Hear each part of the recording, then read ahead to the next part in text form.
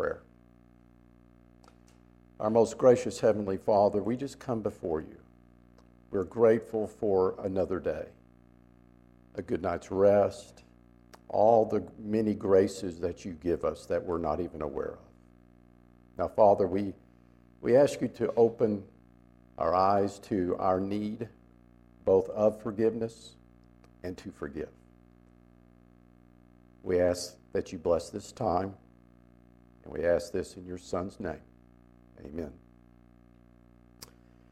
All right, it's been several years since I've been standing before you and having the opportunity to teach in adult Sunday school. I've been in training, extensive training for several years, teaching the 6, 7, and 8-year-olds in Sunday school. Now they can ask some difficult questions. The thing that I'd like to say before we begin, just a comment, and Ken touched on it.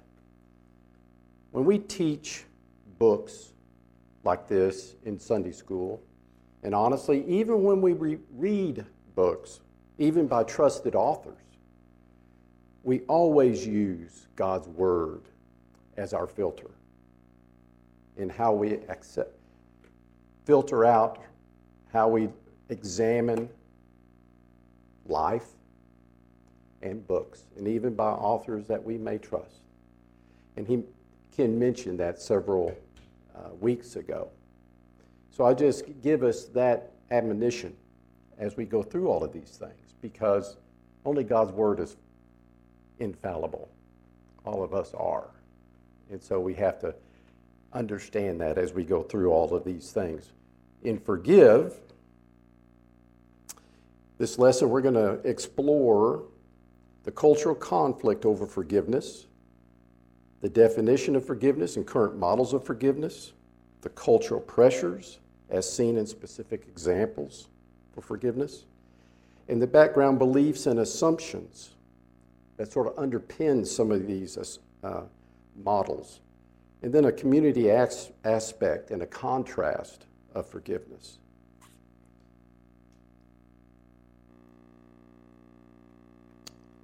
In 2006, Tarana Burke, she was a survivor of sexual assault, coined the term Me Too to help women who had been similarly abused to speak out.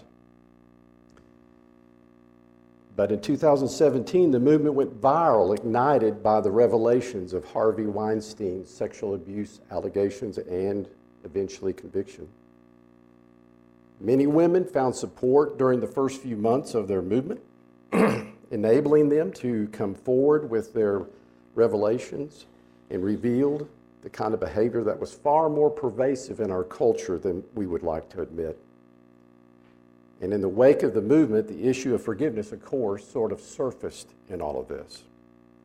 Now, Salma Hayek, which is the lady next to Dr. Weinstein, or Mr. Weinstein there, she was an actress, of course, and of course one of Mr. Weinstein's victims. She had rationalized her silence about his sexual harassment, and she was even proud of it, that she had the capacity to forgive. But later she actually just said it was a cover for her cowardice and to publicly seek justice. And in the end, she had failed to protect future victims. Now, Danielle Barron, actually, in an opinion page from the New York Times, said, "Should we forgive men who assault us?" And of course, she concluded that she was not ready to forgive her assailant because she was also a victim of sexual abuse. But she said that she might forgive them if restitution was made both public and privately. And then the responses from her article were varied and great. It stated, one of the respondents said, instead of talking about the victims who must forgive, instead we should be talking about the victims who must Instead, we should be talking about tattooing the words rapist or sexual predator on the foreheads of the criminals. This would actually help make women and children safer. Now the question is, what lies behind this conflict over forgiveness? Diana Ortiz. She was a nun. She was kidnapped, tortured, and raped by members of the Guatemalan military. Of course, once the captors discovered that she was actually an American, they released her and gave her a stern warning to be a good nun and forgive. Even the government, her friends, and even strangers wanted her to forgive. Why? Diana said, quote, "They wanted me to forgive so that they could move on. I suppose once I forgave, all would be well for them." Christianity, it seems, was concerned with individual forgiveness, not social justice, unquote.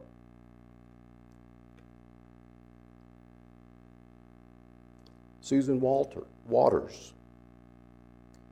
She was a young lady.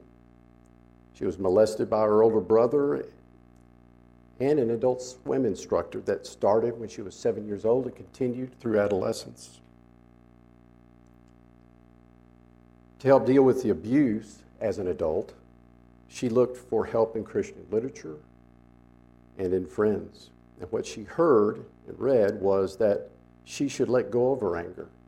She should, quote, forgive and forget, unquote. Because God forgave me, so I must forgive. Just let go of her anger. Susan said, quote, "If I didn't forgive, I was being vindictive. The pressure to blindly forgive, particularly within the church teaching, can keep people stuck and unsafe.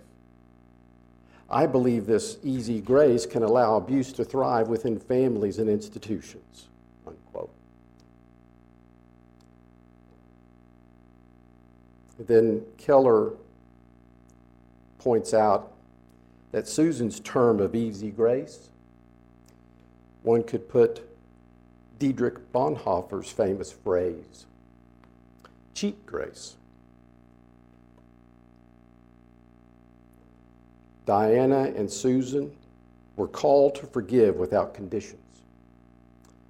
A cheap grace where the power differentials between abuser and the abused remain unchanged, and no justice was pursued. Elie Wiesel, is that how you pronounce that? Wiesel? Okay.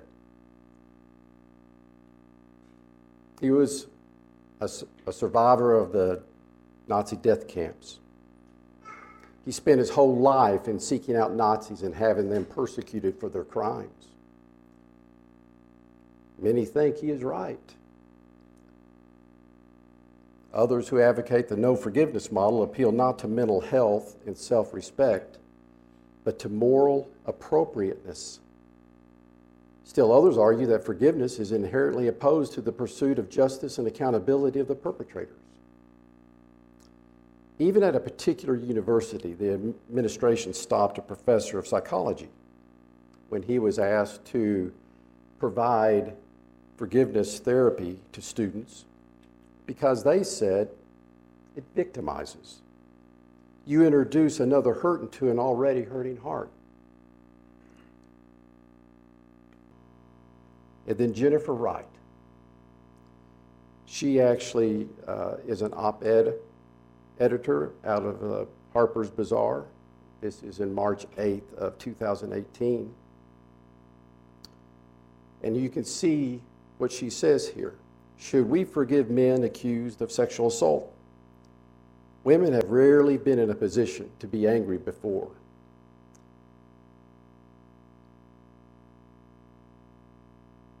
But we've rarely been in a position where our forgiveness was not automatically assumed before. Giving it out judiciously to those who earn it. That too is a kind of power we deserve. Very interesting quote. A couple of things. Notice the angry position she talks about, which is the one I think we just covered. It's more of the no forgiveness model. Just going to be angry. Try to get revenge. Then there's the forgiveness was not automatically assumed position. I would say that's the non-conditional model.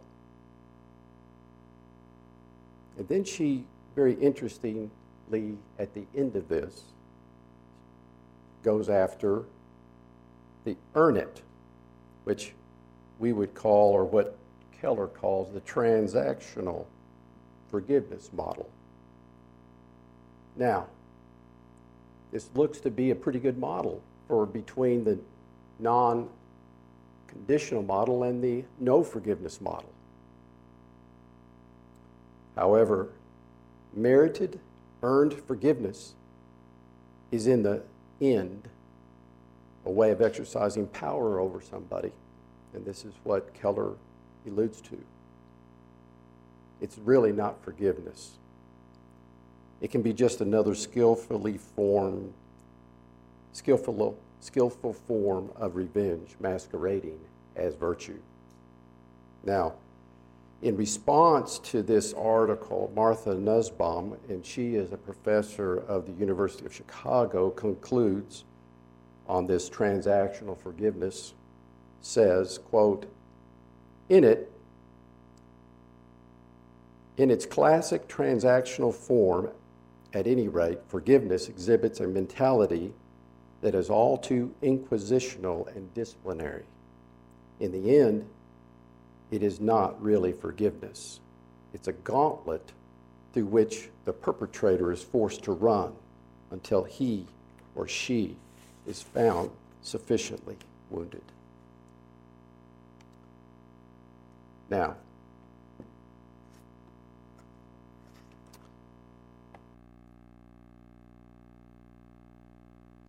where do you fall in your approach to forgiveness?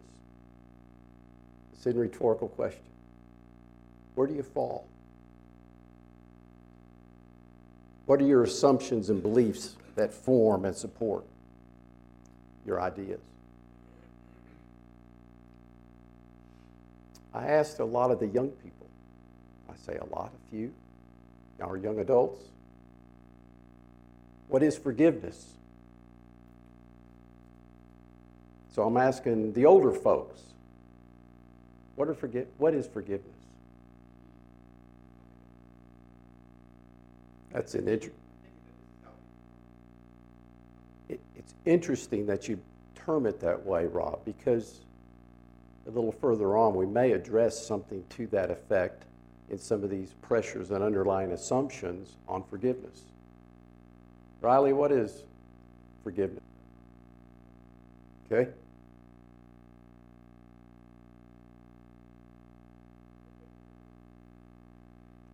Say it a little louder. Okay?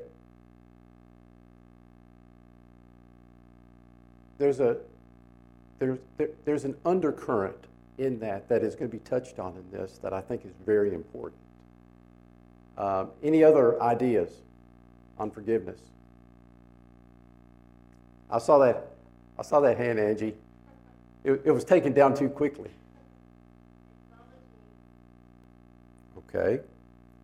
Thank you. There is multiple facets that Keller touches on in that vein. And it's going to be explored in this whole book. Seth will be coming up on chapter 4. I think you're up next, right? Yeah.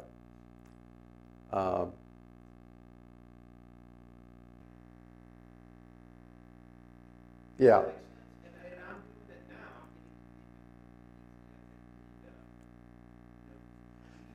This is, you're touching on something that I'll also quote on the ending of this, that I think as we go through this book helps sort of unpack some of that you just talked about. The biggest thing is just as we're discussing what forgiveness is among us, you can see sometimes it's sort of difficult to try to articulate what you really want to try to say or formulate in your minds because it has a lot of different facets. Let me go over. Yeah. We're losing sight of releasing your right to retribution. And the last thing that he says, what does he say in that parable? And if they don't acknowledge the group and the church, they can support church. Sure. The parable says, but you must forgive from your heart. That's right.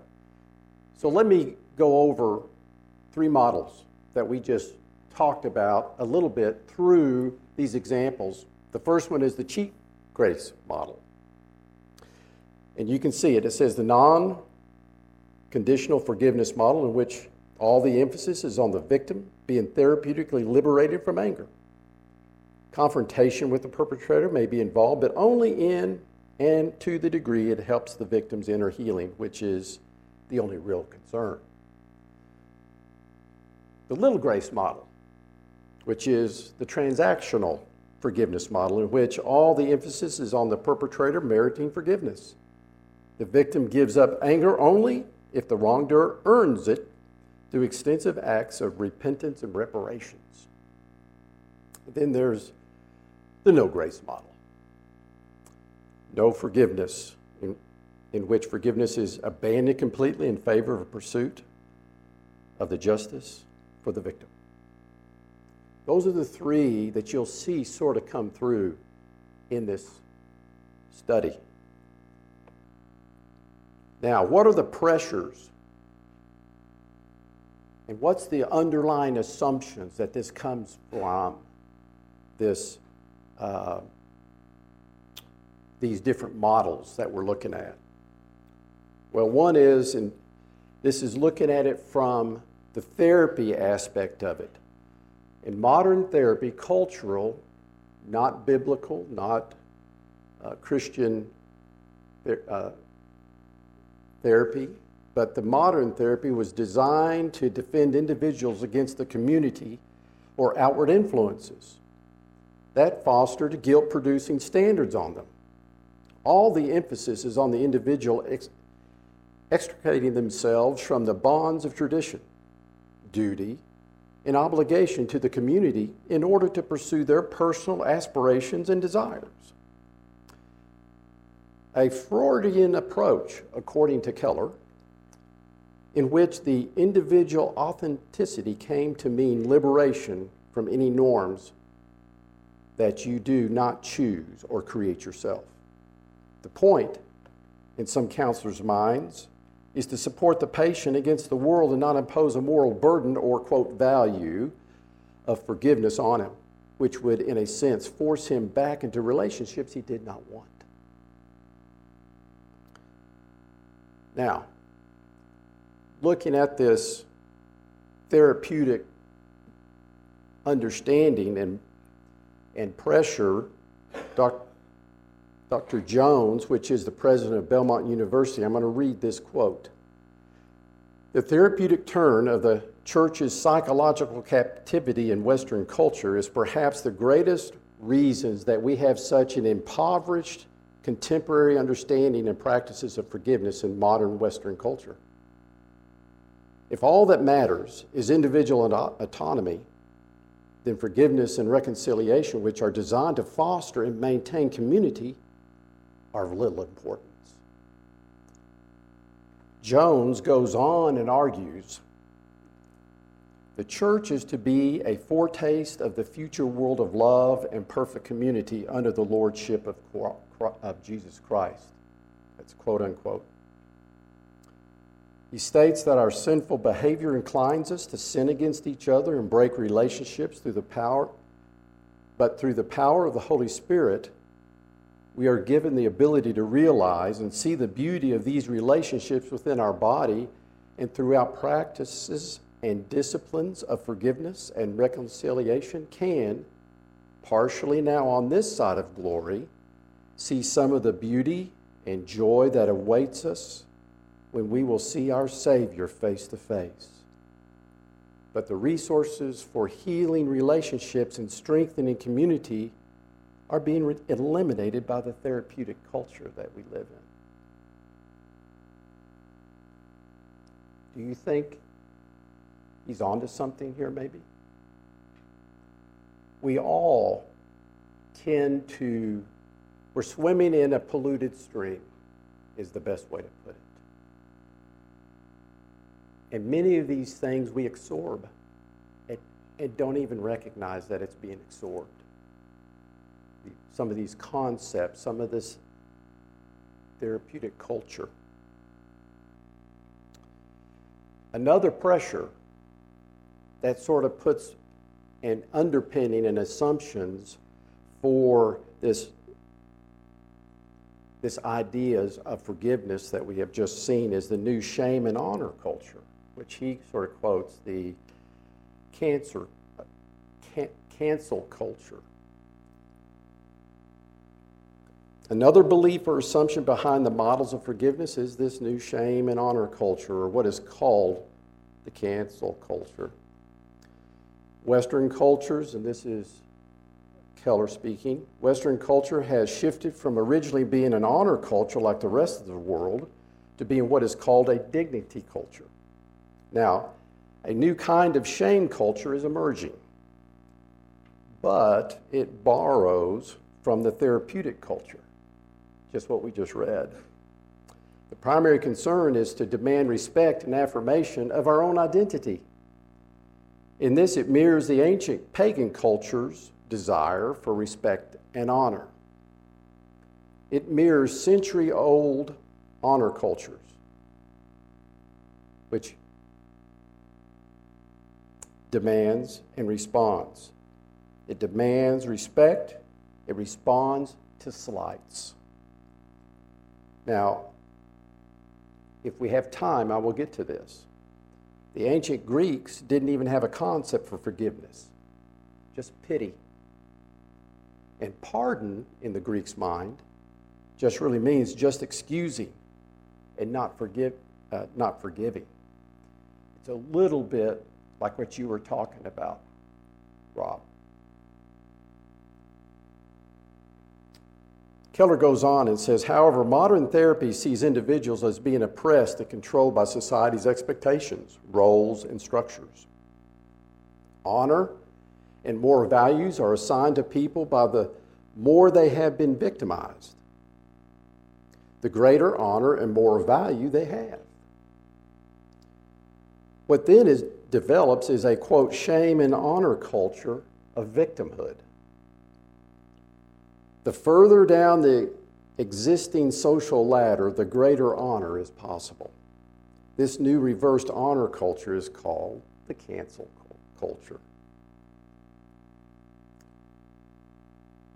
This creates a society of constant good versus evil conflict over the smallest issues as people compete for status as a victim or as a defender of victims. Forgiveness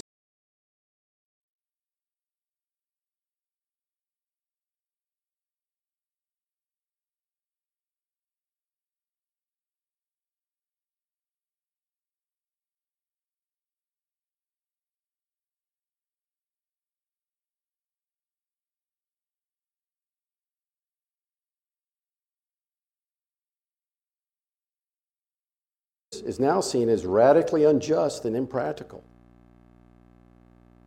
Now, this is a side note that he sort of pursues a little bit.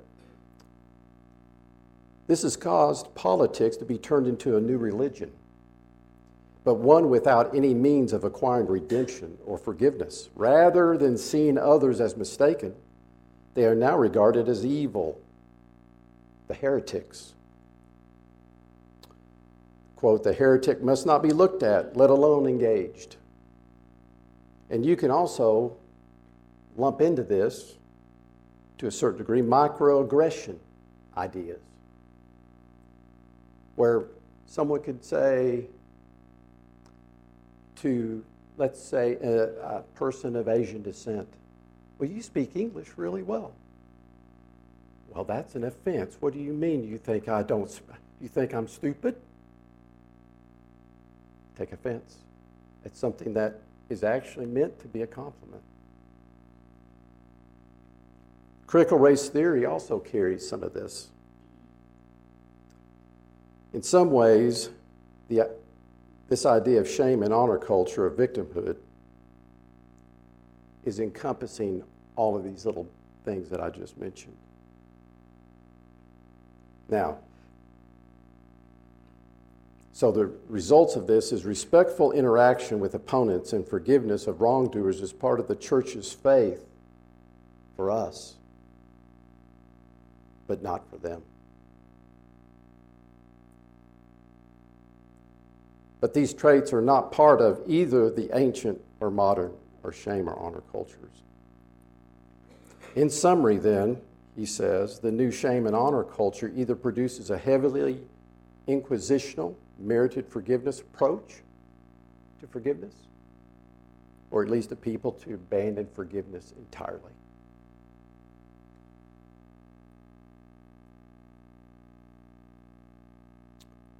So, the models of forgiveness. The cheap grace model focused strictly on inner emotion and inner emotional healing for the victim to get on, past, and move on. But it's sort of letting the perpetrator off the hook. The little grace model and the no grace model seek revenge, which can lead to endless cycles of retaliation and vengeance. Now, this is what Keller says. And Angie, you mentioned this. What lacks in all these models is a vertical dimension.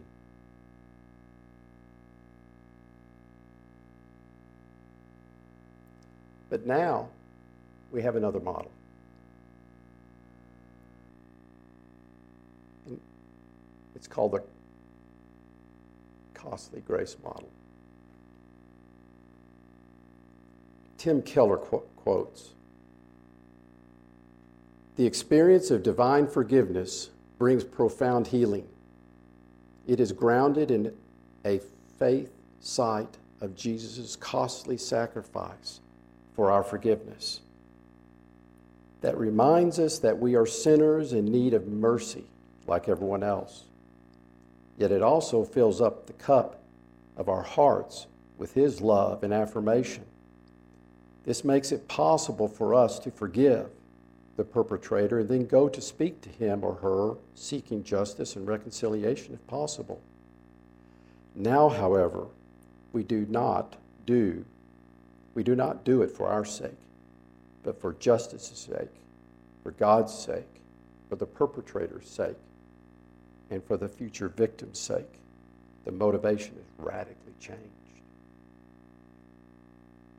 Keller also says that it's not just the big forgivenesses, like the ones you mentioned, Tom, Martin Luther King and Desmond Tutu, which you talked about last week, the big forgivenesses, big things done to them. And this is talking a little bit of what you said, John.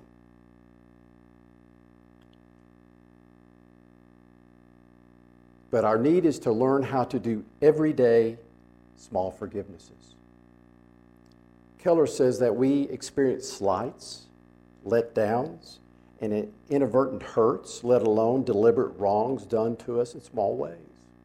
That's sort of what you were describing.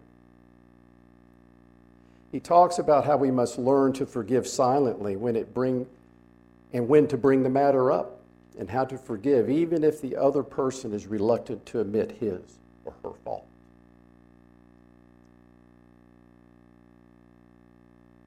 How do you gain that wisdom?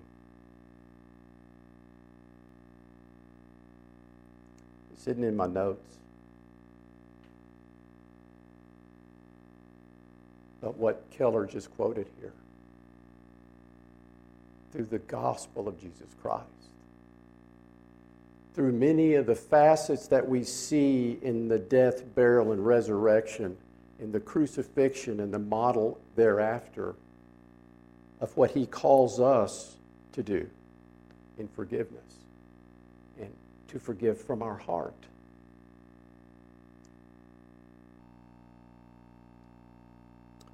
Modern culture's response, an American culture which pits self-fulfillment and self-sacrifice, will produce revenge or withdrawal as a response to any mistreatment.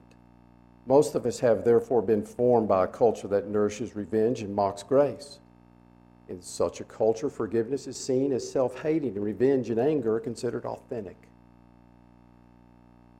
It's what I touched on earlier. We're swimming in a polluted stream.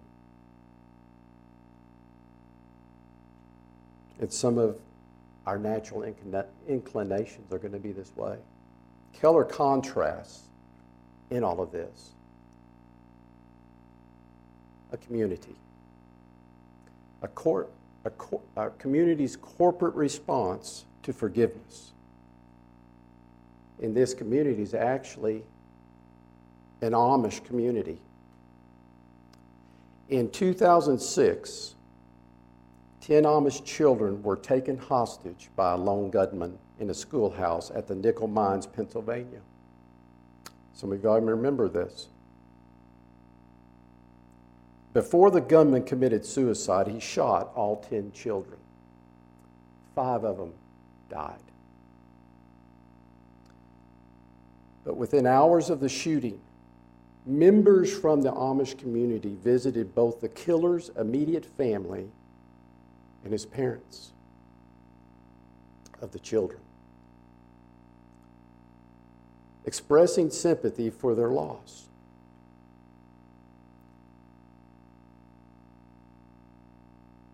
The Amish uniformly expressed forgiveness of the murderer and his family.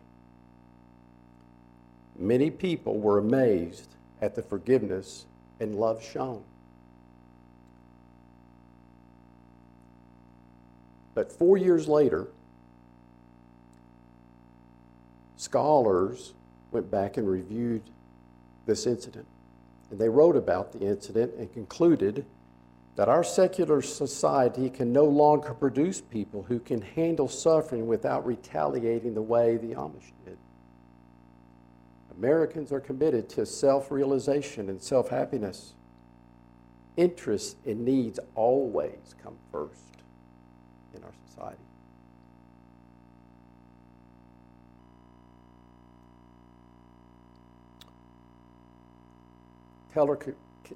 Keller concludes by quoting 1 Peter. When they hurled their insults at him, he did not retaliate. When he suffered, he made no threats. Instead, he entrusted himself to him who judges justly. He himself bore our sins in his body on the cross, so that we might die to sin and live for righteousness. By his wounds you have been healed. Do not repay evil with evil or insult with insult. On the contrary, repay evil with blessing, because to do this you were called so that you may inherit a blessing. 1 Peter 2, 23, 24, and then 3, 9. That's the New International Version. Keller states, when they hurled their insults at him, he did not retaliate. When he suffered, he made no threats.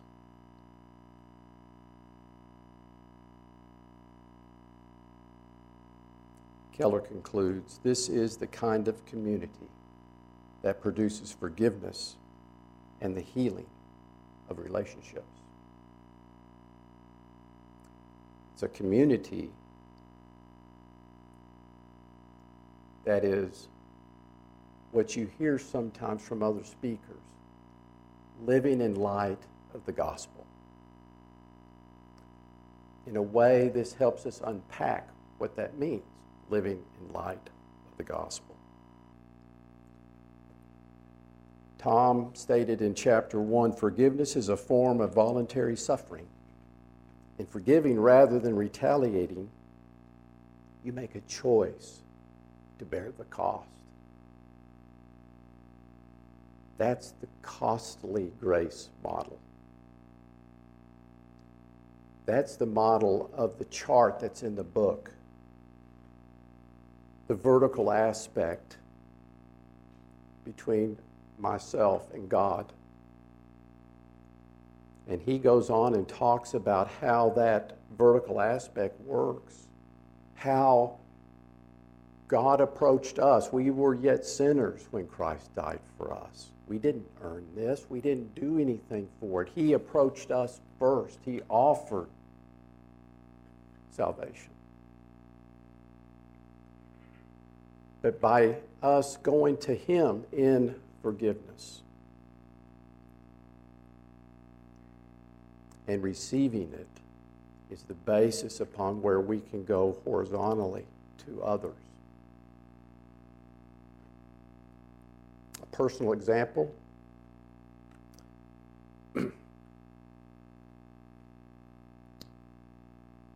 My mom, some of y'all may know this. My mom and dad divorced and remarried each other twice. I moved my mom down to Austin. My brother and my dad stayed here. They were divorced for a year. My father came and asked for forgiveness. They remarried, and within 6 months, it dissolved again. It injured my mom greatly.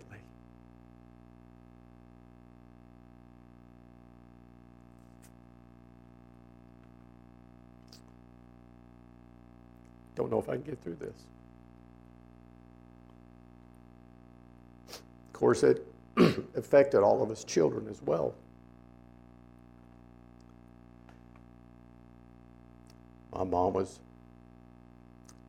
very bitter, and it had lasting consequences for her. But because of her relationship with Jesus Christ, she knew she needed to forgive.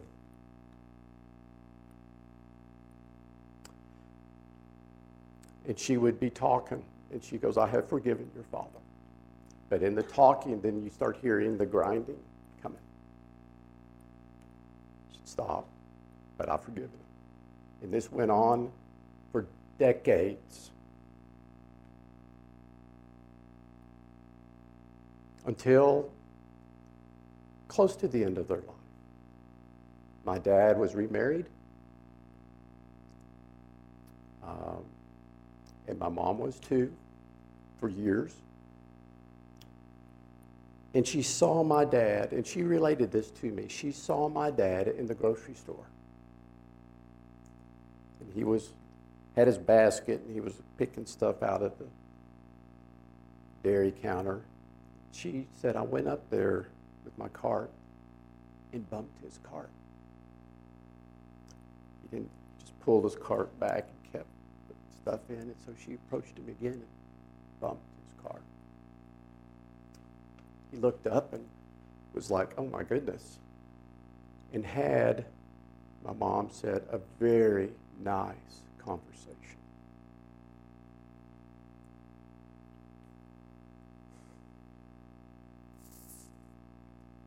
Through the gospel of Jesus Christ, we are given the capability for forgiveness. It may take decades, depending upon what has happened to you. But he does give us the resources. He does give us the resources through the power of the Holy Spirit to truly forgive.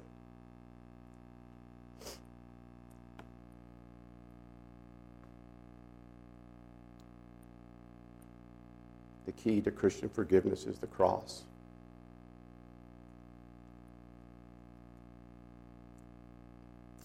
I spent most of my time just on chapter 2. I'm supposed to cover chapter 3. This is chapter 3 in a nutshell.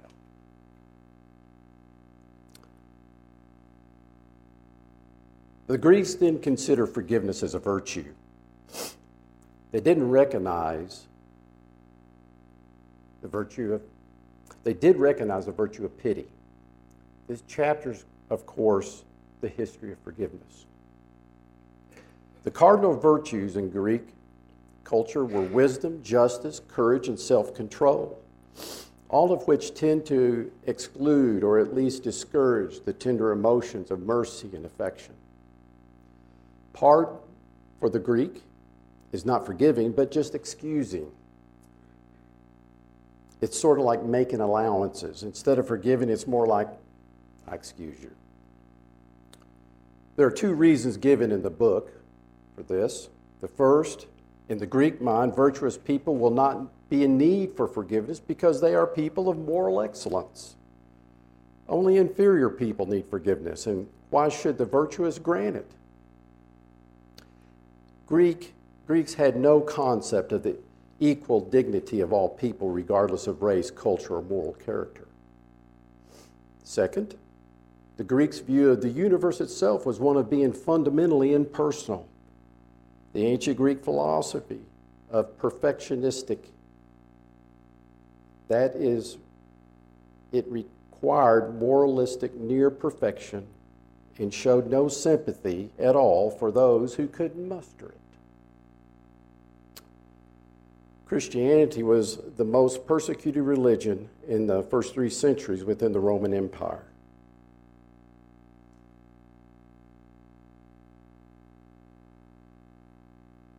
Why did it grow so rapidly when it was so persecuted? Keller points out that the church did not seek retaliation against its perpetrators or persecutors. Keller quotes the 3rd century bishop Cyprian said that Christians should not do it because Jesus both modeled and taught us to love our enemies, to turn the other cheek. But he also adds, Jesus came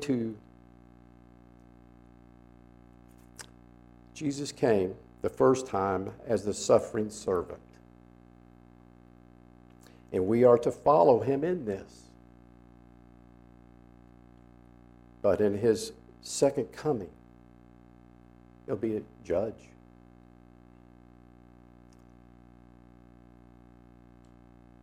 The persistence of forgiveness, Keller concludes in this chapter. Why is there still a persistence of forgiveness in the culture within us, ourselves? He concludes that there remains a powerful human intuition about forgiveness. And he says that intuition is explained in Ecclesiastes 3:10 and 11. Quote, I have seen the burden God has laid on the human race.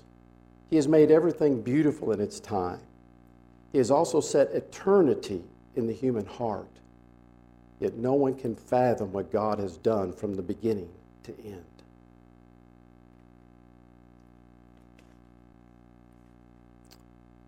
If this world is all there is, I'm quoting Keller, if this world is all there is, and if nature has always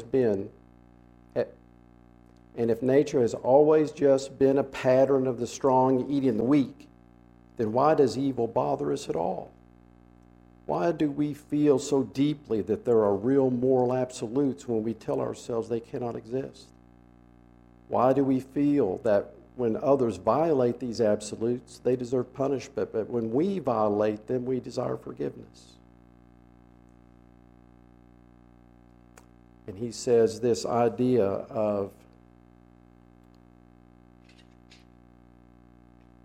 eternity in the human heart.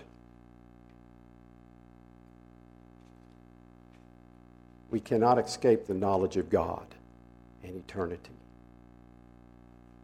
We cannot live without it.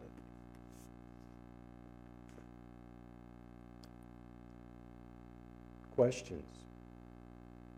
Comments? Angie?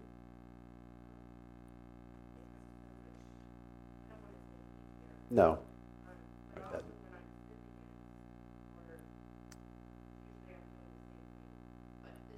Right. That's true. And it is a reflection. It sort of makes you check your heart. Actually, I listened to Keller in a podcast that was discussing this book before he died.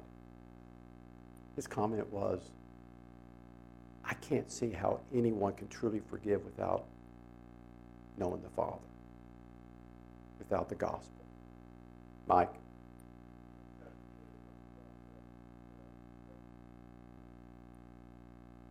A lot of ways that's true.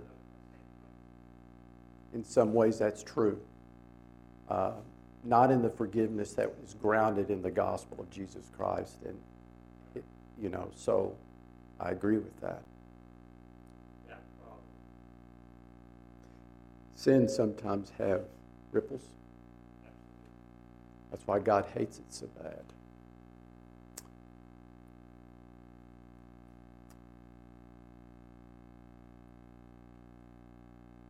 John, Rob? Well, that's two questions. I'm trying to figure out why. There's a couple of assumptions that are back behind that, I think. The Amish have an idea of what do they call it? Where they deny, renunciation, community, that's a concept that they have communally in that way. So, and he goes through a lot of their confession that they had. So I don't want to, there's an assumption there that there are gospel principles that are there. And also the aspect that eternity in the heart of man that he touches on. It's also part of that. John? The action part of the vertical, I guess, is where I'm Right. going. That kind of pulls us into. Right, because the vertical, it automatically takes you outward to the horizontal. Okay, you got 20 seconds.